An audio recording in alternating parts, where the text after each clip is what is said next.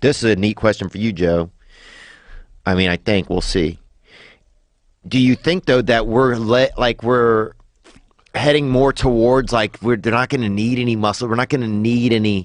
I think so. Like when you see aliens, like I remember one time we talked about aliens and sometimes I think aliens are just people that just came back here it's just us. It could be.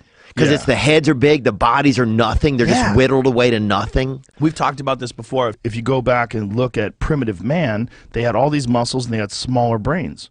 And then as people have become more and more intelligent, their bodies are not necessary anymore in terms of like the ability to move things around, and our heads have gotten bigger. So if you look at Bill Gates, right? He's another example. He's got like this body that's basically like a water balloon. Like there's no density to it at all. Too. You could stab him with your finger. You could just fuck you. You could probably kill him with a finger if you really want. If you really doubled up 2 fingers and taped him, I am very confident I could kill him with 2 fingers. You could at least make his heart skip a beat. If I just had time, you could just remix him. Just remix him to death.